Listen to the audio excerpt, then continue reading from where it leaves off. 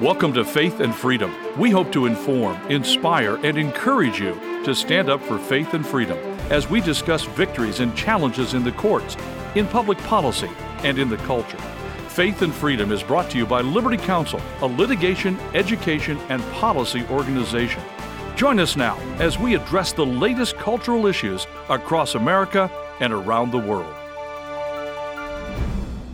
The upcoming vote on the so-called Respect for Marriage Act will be very close. We're going to be talking about it on Faith and Freedom. I'm Matt Staver, founder and chairman of Liberty Counsel. Joining me is Holly Mead. Well, the Democratic-led U.S. Senate leadership promised a vote on the Respect for Marriage Act, better named the Disrespect for Marriage Act. All 50 Senate Democrats and 4 Republicans are on board. The bill already passed the U.S. House. The Senate vote will be very, very close, but we can and we must stop this bill. You know, this is another example, Matt, why elections are so important. I mean, how could you say, when we start unpacking this more, the horrendous things that are involved here against marriage? In fact, this vote, they promised to bring it up on Thursday, November the 17th. Mm-hmm. And the reason why they did it after the midterms is they were trying to get the votes before the midterms, but some people thought that it might be more politically charged, and so they paused it until after the midterms in order to get a few more votes. Now, they already have 54 votes. They've got 50 Democrats, all Democrats. They have 4 Republicans. They have 54 votes. They need 60 to overcome a filibuster.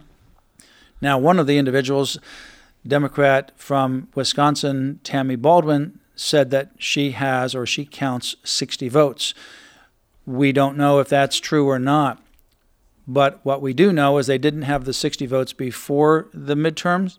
Will they have 60 votes after the midterms? The real issue will be whether or not your voice is strong enough. You can go to lcaction.org, and you'll see emails there regarding H.R. 8404, the Respect for Marriage Act. Go into those emails and send your faxes to the United States Senate regarding this particular bill. Contact your United States senators as well regarding this H.R. 8404. The vote will be exceptionally close. Like I said, they only need 6 more people. We already count firm 54 votes. Now, if they don't get 60 votes, they are also threatening to abolish the filibuster. The Senate has the 60-vote filibuster rule. You only need 51 votes to abolish the filibuster. They have 48 votes.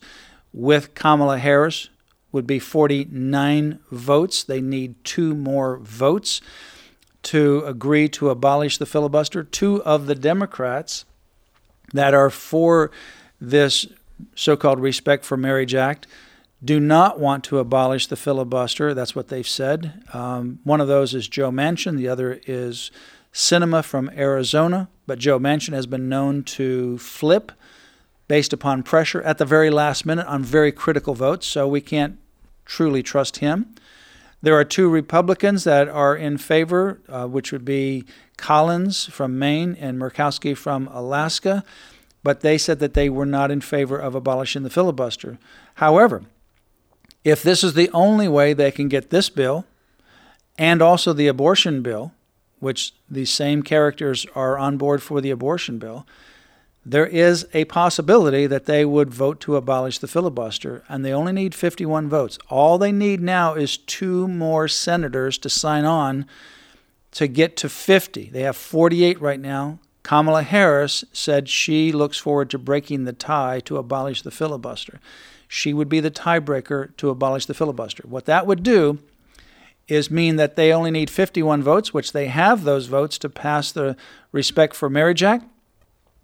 They would also only need 51 votes to pass this abortion bill that would impose abortion 9 months on all the states and territories, and so many other things, the Equality Act and so forth and so on, and so much awful legislation would be flowing out of the United States Senate that's already been passed in the U.S. House. You know, Matt, this is not only blasphemous against God's creation of marriage, but it impacts a whole nother evil agenda. I mean, you're talking about same-sex marriage, child bride marriages, polygamy, polyamory. I mean, it continues to get worse. And I can't imagine just allowing this in our country.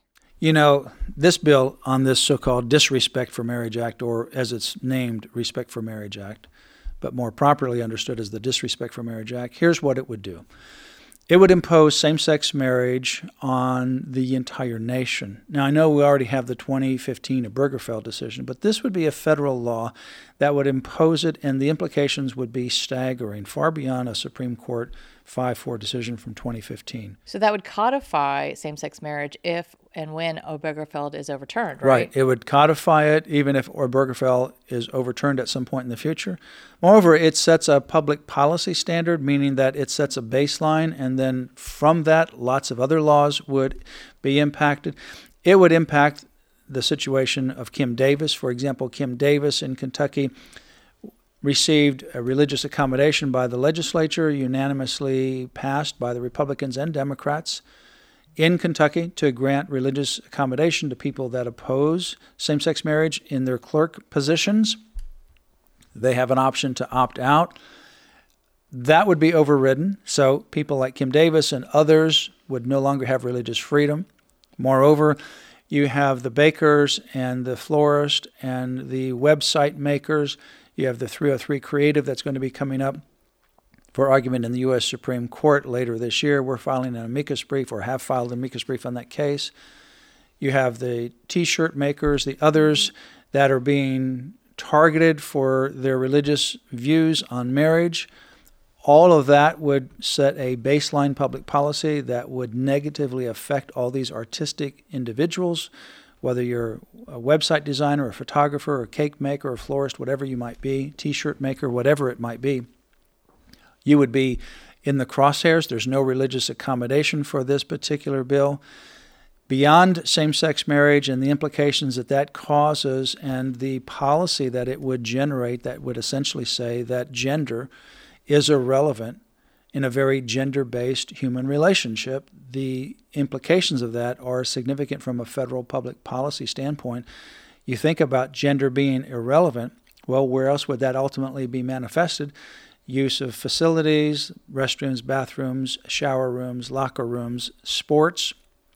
If gender is irrelevant in a very gender-based relationship, then it would be irrelevant in other gender-obvious scenarios, such as women's sports and so forth. This is like Sodom and Gomorrah on steroids. Yes, and then beyond that, you have the child brides. Well, how do you have the child brides? Well, because the law says that one state, and it's not limited to same-sex marriage, their marriage laws have to be recognized by all the other states and territories. And it's not limited in the law to just same-sex marriage. In fact, it would be redundant. If same-sex marriage was a federal law, you wouldn't have to tell other states that you have to recognize it because it's a federal law. It's obvious. So there's a provision in here that says essentially one state law on marriage has to be recognized by other states. Well, what are some of the other state laws? They're involving age limits. California has no age limit. You can marry someone as young as 12 or 11. There's no age limit. Louisiana has had no age limit. Florida had no age limit for some time.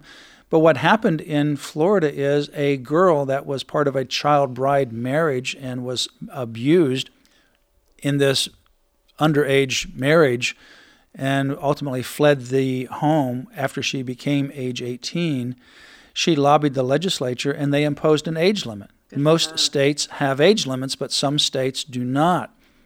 So, for example, these child bride situations, you'll have girls, and it used to be only girls, now it's boys, that are sexually molested. Then they're forced into these marriages. You have cults that are giving their kids away at very young ages to be married.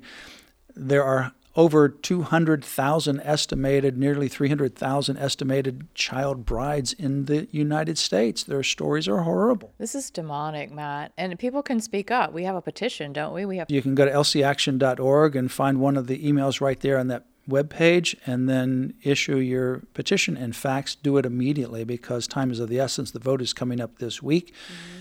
This also opens the door for polygamy, and even the proponents of this, Senators Tammy Baldwin, Democrat from Wisconsin, and Susan Collins, Republican from Maine, They pawned it off as saying, oh, it was a drafting error. But it was no drafting error.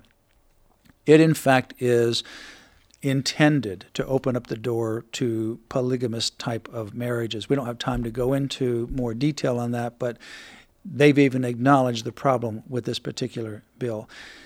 Make your voice heard now. Go to lcaction.org and sign the petition and send your faxes and make your calls today regarding H.R. 8404, the Respect for Marriage Act. You've been listening to Faith and Freedom, brought to you by Liberty Counsel. We hope that we have motivated you to stand up for your faith, family, and freedom. Get informed and get involved today. Visit Liberty Counsel's website at lc.org, where you can obtain email alerts and other information to keep you informed and involved. The website again, lc.org.